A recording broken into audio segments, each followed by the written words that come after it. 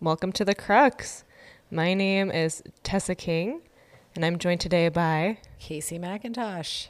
Today we'll be telling the story of Mary Vincent, who was violently assaulted and left for dead by an attacker.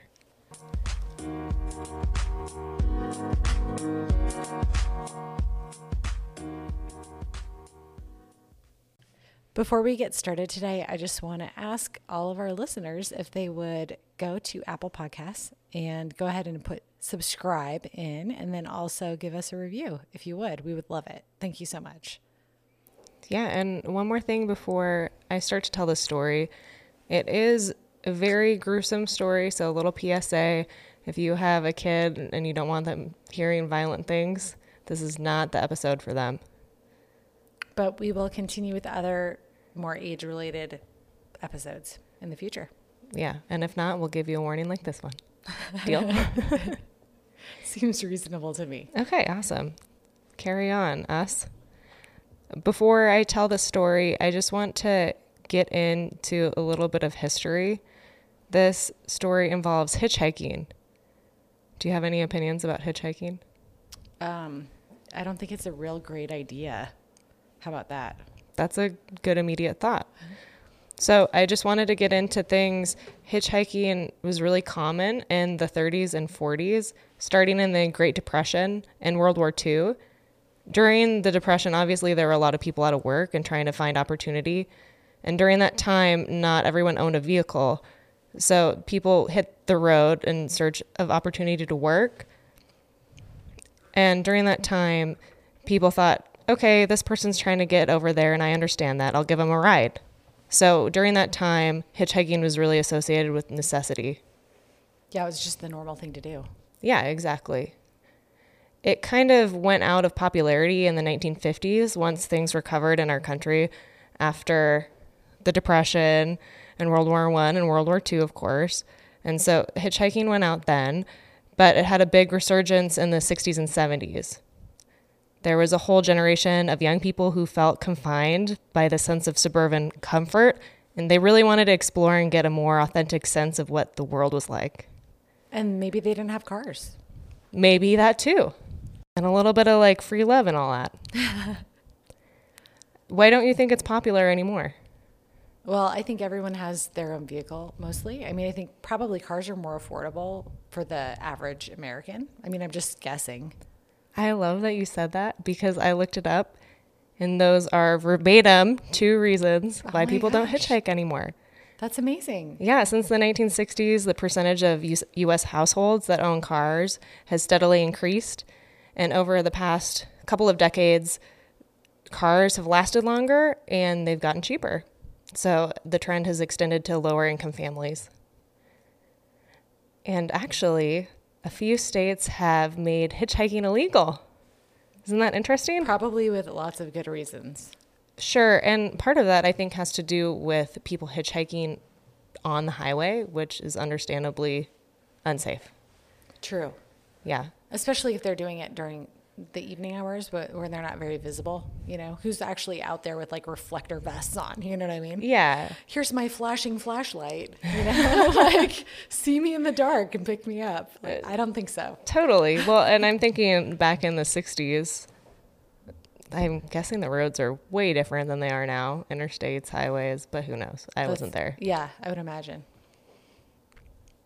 Okay, so getting into the 60s, it started to be recognized as a not so healthy exercise for women.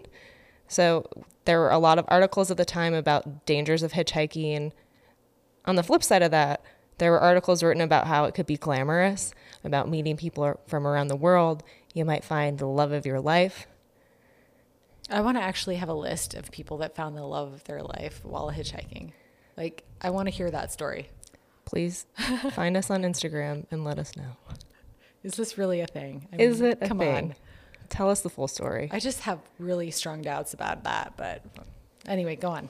Yeah, so by the 70s, it became abundantly clear that hitchhiking was not the best means of transportation. That's partly because of TV movies and news stories featuring what a horror show it could be. And the fad ended. And just as a side note, you know, who do you know who was known for abducting women in the 70s? What's his name?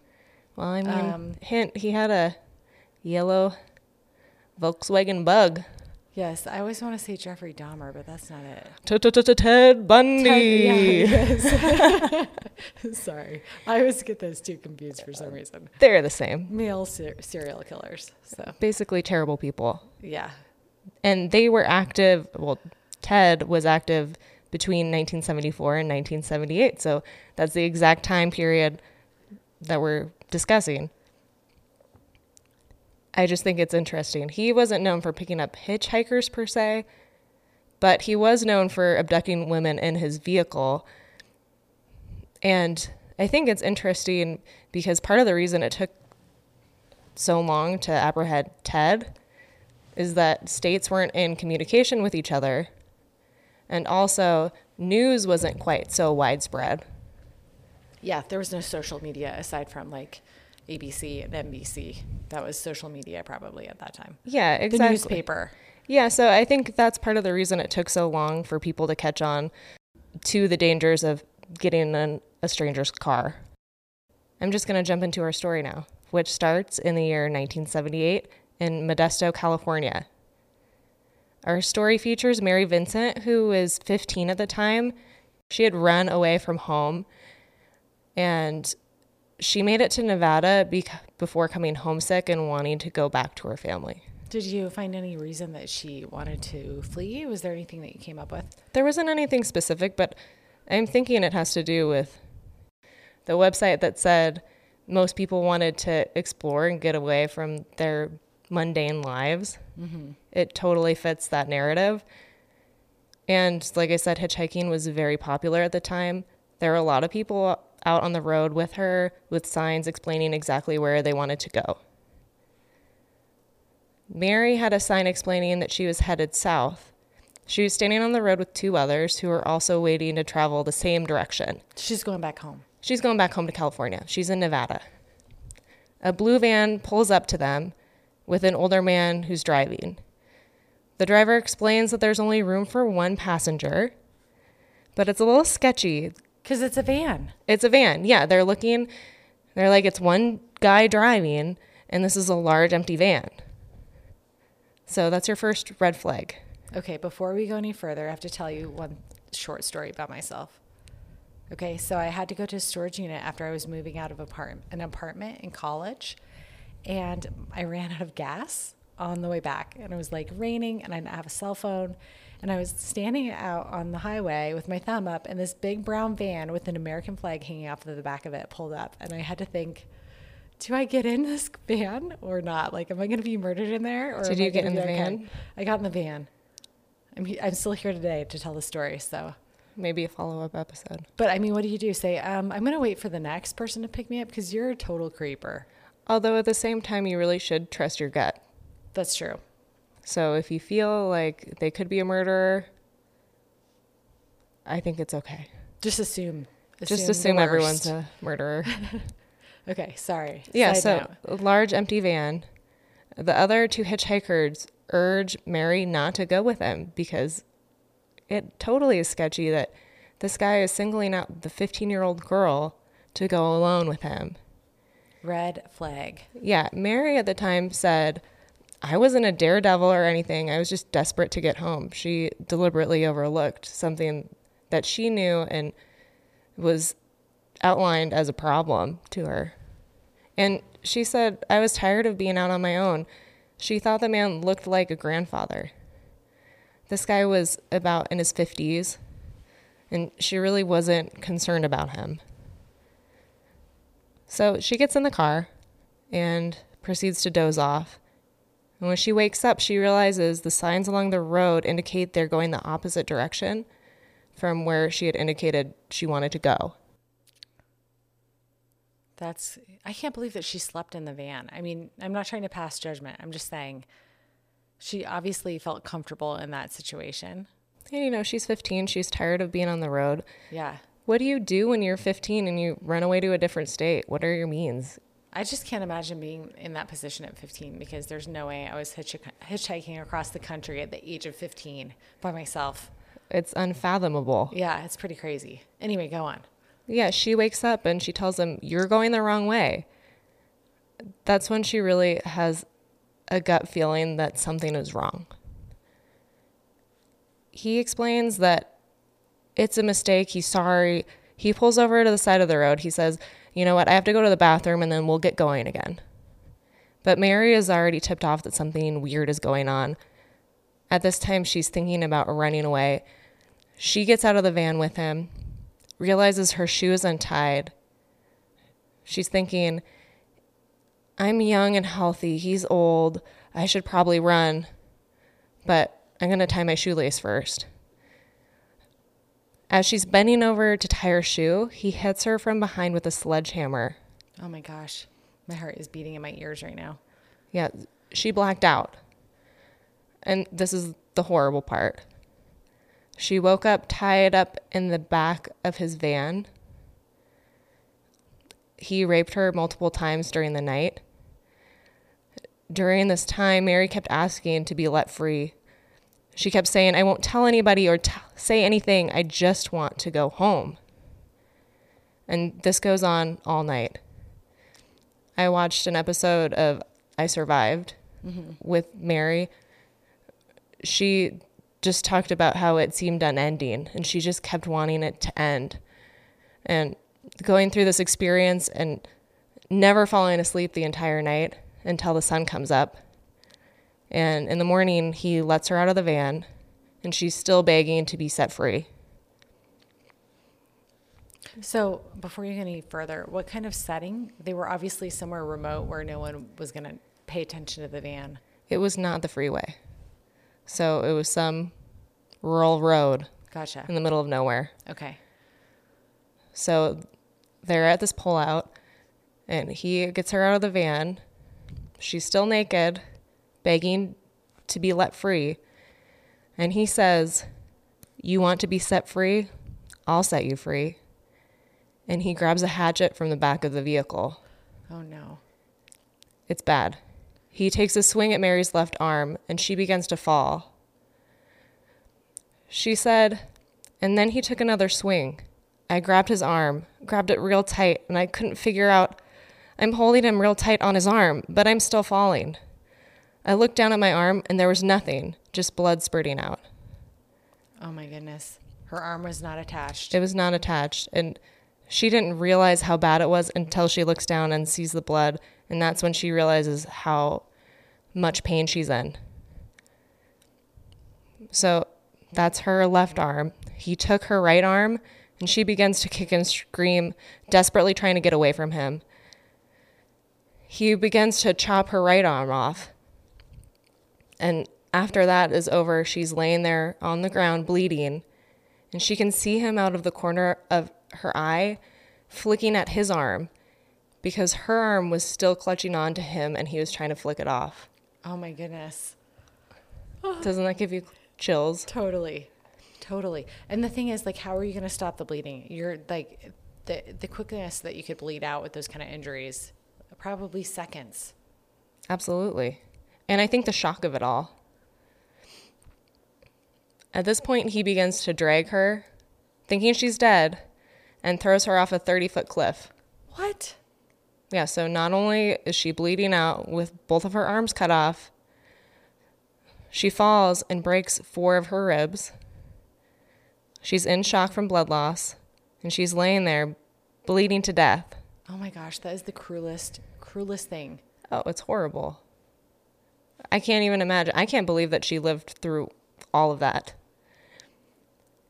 And she's laying there, and she says in this episode, she felt like she couldn't die because she was afraid that this man would do something else. And she said, I couldn't have him do that to another girl. Wow. So in this moment, as she's dying, she's not even thinking about herself. She's just thinking about this guy out there doing that to other people. That was her. That was the crux. This is like Beck Weathers almost dying, thinking of his family, and that's what pulls him through.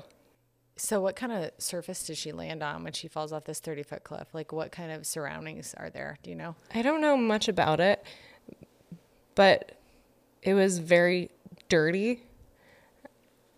she was very resourceful with her surroundings because she was thinking, if I can pack dirt onto my wounds, it'll act like a mud and I'll stop bleeding. Yeah, I was kind of thinking about that. Which is amazing because at 15, I don't think I would be that resourceful. And she's been up all night long. She's been up all night long, broken ribs, bleeding out. And she manages to crawl back up the cliff without hands. So there's no other way to get up? What do you mean? Like, how do you climb up a cliff without arms? Well, so if you watch this video of her, you'll see that she had her arms cut off about at the forearm down. Okay. So elbow up, she still has part of her limbs. So I think it's quite possible that she was able to crawl with a lot of determination. And she did it. Remember, she is still naked. Oh my goodness. And she's in the middle of nowhere. Exactly. It was night by the time she reached the road. So in the morning, she had her arms cut off. And by the evening, she was back onto the road. Wow. Remember, it's still a rural road. So she's not on a main road where people have been driving by all night. And she probably doesn't even have shoes on. Yeah, there's no one there. In this episode, she said it was very, very dark and I could barely see. She could hear traffic somewhere, though. And she had a feeling that she was close to the freeway, and she tries to follow the noise. She gets to where the noise is coming from, and the first car she sees is a red convertible with 2 men inside the vehicle. She goes toward it and says, "Help me, help me." She's naked, covered in blood, with no hands. And the car takes off. Oh my gosh. They leave her. And yeah, like you said before, it's not like there's a bunch of traffic on this road. Well, and she had made it to more of a main road just by following the sounds. Yeah, okay. This episode said that she had walked 3 miles. So she put in a lot of effort. And she said herself that she understands where these people were coming from because she looked like she came out of a horror movie. Yeah. And they're in the middle of nowhere, kind of like we've been talking about. So understandably, these people are spooked. I don't know what I would do. I'd like to think that I would stop to help someone like this. I think that if you're a man in this situation, you might think, what if she dies in the car? And then someone thinks that it was my responsibility, especially at that time, forensic evidence wasn't that great. I mean, that's all I can think about. I can't imagine not helping someone in that state. Yeah, that's an interesting take. And as a side note, I did read somewhere that part of the reason they think this man, which I haven't mentioned his name yet, it's Lawrence Singleton, but I wanted this to be more about Mary. Yeah, understandable. So they said that Lawrence probably cut off her arms to stall efforts to identify the body, because if she doesn't have arms, she doesn't have fingerprints. So just as a side note, I thought that was interesting. It didn't say anywhere what happened to her arms, so I don't know if he threw him off the cliff too, or... She had walked 3 miles, and another car comes by, thankfully. This time it's a honeymooning couple who had gotten lost.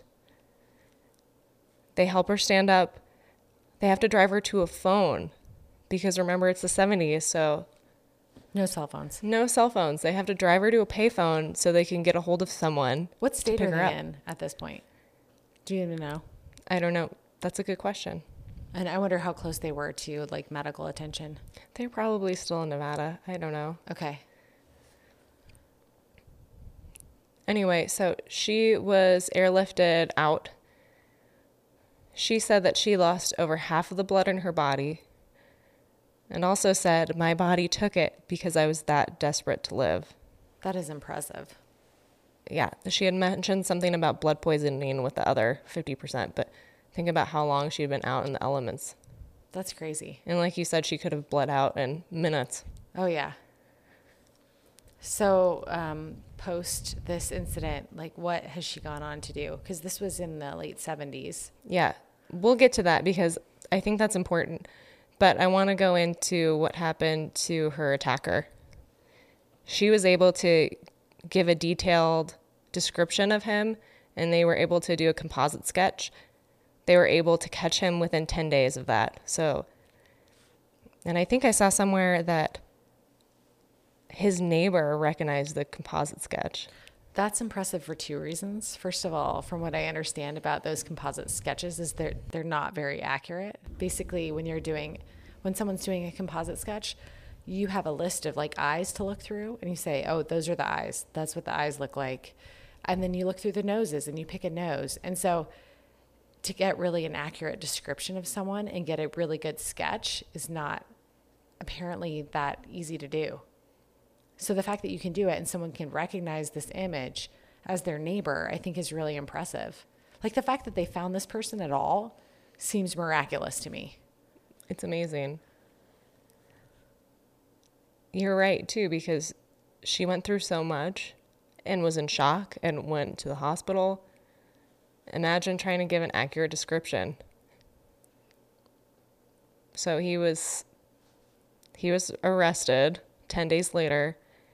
Of course, he goes to court. She has to testify against him. So she's on the stand. She has to see her attacker again. That'd be horrible. Oh, absolutely. And she's in prosthetics, has to look down her attempted murderer. And as she's walking by out of the courtroom, he says, "If it's the last thing I do, I will finish the job." Oh my gosh. Creeper. He's the worst. And it's not great because he was charged with rape and attempted murder and was sentenced to 14 years in prison. That's it? That's it. That was the maximum term allowed by California law at the time. Oh my gosh. That's not the worst because he got good behavior and he only served 8 years. You are kidding me. And he probably did it before. It's not like this is a first time thing. Right. This guy's in his 50s. What are the chances that he just snapped? That's crazy. So do you know what happened to him? Is he still alive? Please tell me he's not alive. Well, there's a really great part is as he's paroled, people in California are pissed off and they're basically rioting over it. They refuse to accept him in the community and authorities kept having to move him around the state of California. They had to put him in a mobile home eventually at San Quentin State Prison until his parole was finally up in 1988. Time magazine said, as authorities attempted to settle him in one Bay Area town after another, angry crowds in Tampa's chapter of the Guardian Angels led protests, screamed, picketed, and eventually prevailed. That's awesome that they all pulled together. Yeah. I love it. So parole until 88, and then what? Well, they didn't want him in California, so he moved to Tampa. And he was originally from Florida, but residents in Tampa protested too. Somebody offered him $5,000 to leave the state, and a homemade bomb was detonated near his house. He didn't die then. So he's back in Florida, where he's been out of jail. And in 1997, he stabbed and killed a 31-year-old sex worker and mother of 3, Roxanne Hayes, to death in his living room. Oh my gosh. It's like you said, is it really realistic that he just tried to attempt one murder in his 50s? I just don't think that the people commit those kind of murders one time. Especially when it's so violent like that. And it's someone you don't even know. Yeah. In this case, it's got to be 2, because she's a sex worker. Yep. And police found him standing over her body, splattered in blood. At this time, Mary Vincent travels from California to Tampa to appear during this trial as well. She gave testimony to describe what she had been through and the toll it had taken on her life. So during this trial, he was sentenced to death. At this time, he said, "I'm sorry about the death in this case. I'll have to carry it on my conscience for the rest of my life." Can you imagine what it would be like to have lived, as Mary through that situation of escaping this guy, and then he gets out of jail or prison, I should say. And he said to you, the last words he said to you are, I'm going to finish the job. It's like having cancer and waiting for it to come back after you're treated for it. Always looking over your shoulder. Mm-hmm. Well, and then to go face him again. Mm-hmm. And then hear him say that he's sorry about it. He didn't say anything about, I guess if someone dies, then you can be sorry about it. And so he was probably in his 70s at this point, because he was in his 50s in the late 70s, and you said this is in the late 90s. Mm-hmm. Yep. That's crazy. So during the murder trial, I just thought this was interesting to touch base on. The lawyer from the state said, Lawrence Singleton looks like an old man who could be an uncle, a grandfather, a neighbor, the person you sit next to at a baseball game. But what you see is not always what you get. On February 19, 1997, he was a murderer. Very plain, very simple. But I thought it was important to touch base on that because that's exactly what Mary Vincent was thinking when she got in his van. So bottom line is don't trust anybody. Yeah. Trust no one. Yeah, and if there's a red flag, look for it. Trust your gut. Unfortunately, Lawrence Singleton didn't get put to death. He died of cancer in jail at age 74. So that was in 2001. So enough about that guy. Let's get back to Mary. She was able to get married and have 2 children, boys.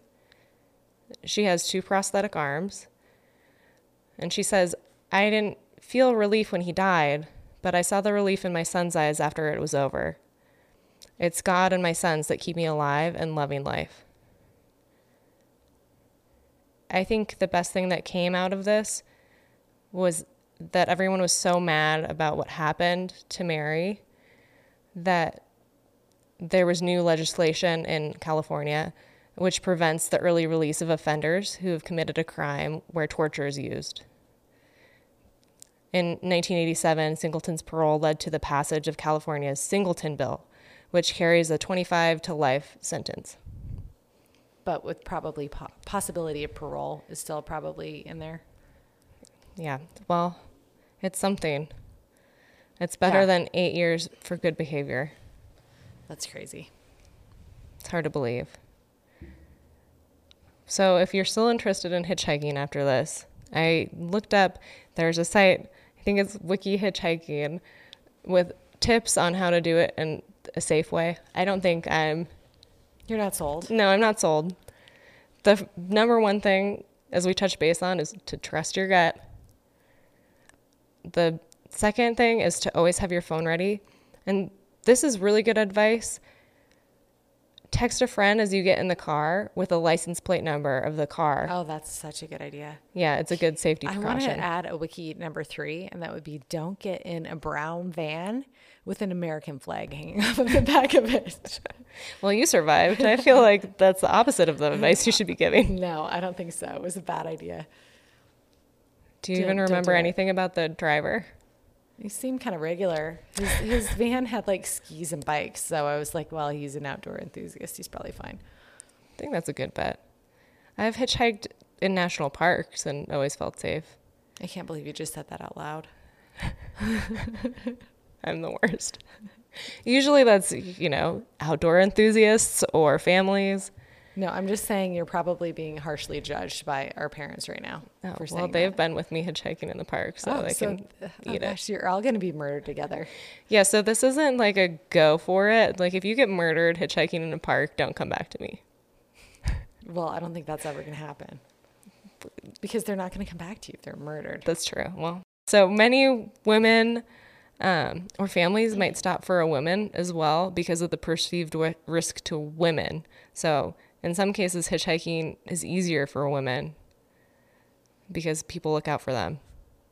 Women look up. Probably a lot of women pick up women. That's exactly the first thing. Women or families. Mm-hmm. Oh, sorry, I didn't miss that. Oh, and I guess the other things, keep pepper spray on you. Mm-hmm. Taser, maybe a taser. Yeah. If you have access. And keep your bag at your feet just in case you have to leave in a hurry. Or just don't hitchhike. Just don't hitchhike. All right, well, that's all I have for you. You have any more final words? No, my only final words are go back to Apple and leave us a review and subscribe. Yeah. Thank you so much. It puts us out there. Yeah, and we will be talking to you next Monday. Okay, stay alive until then. Bye. Bye.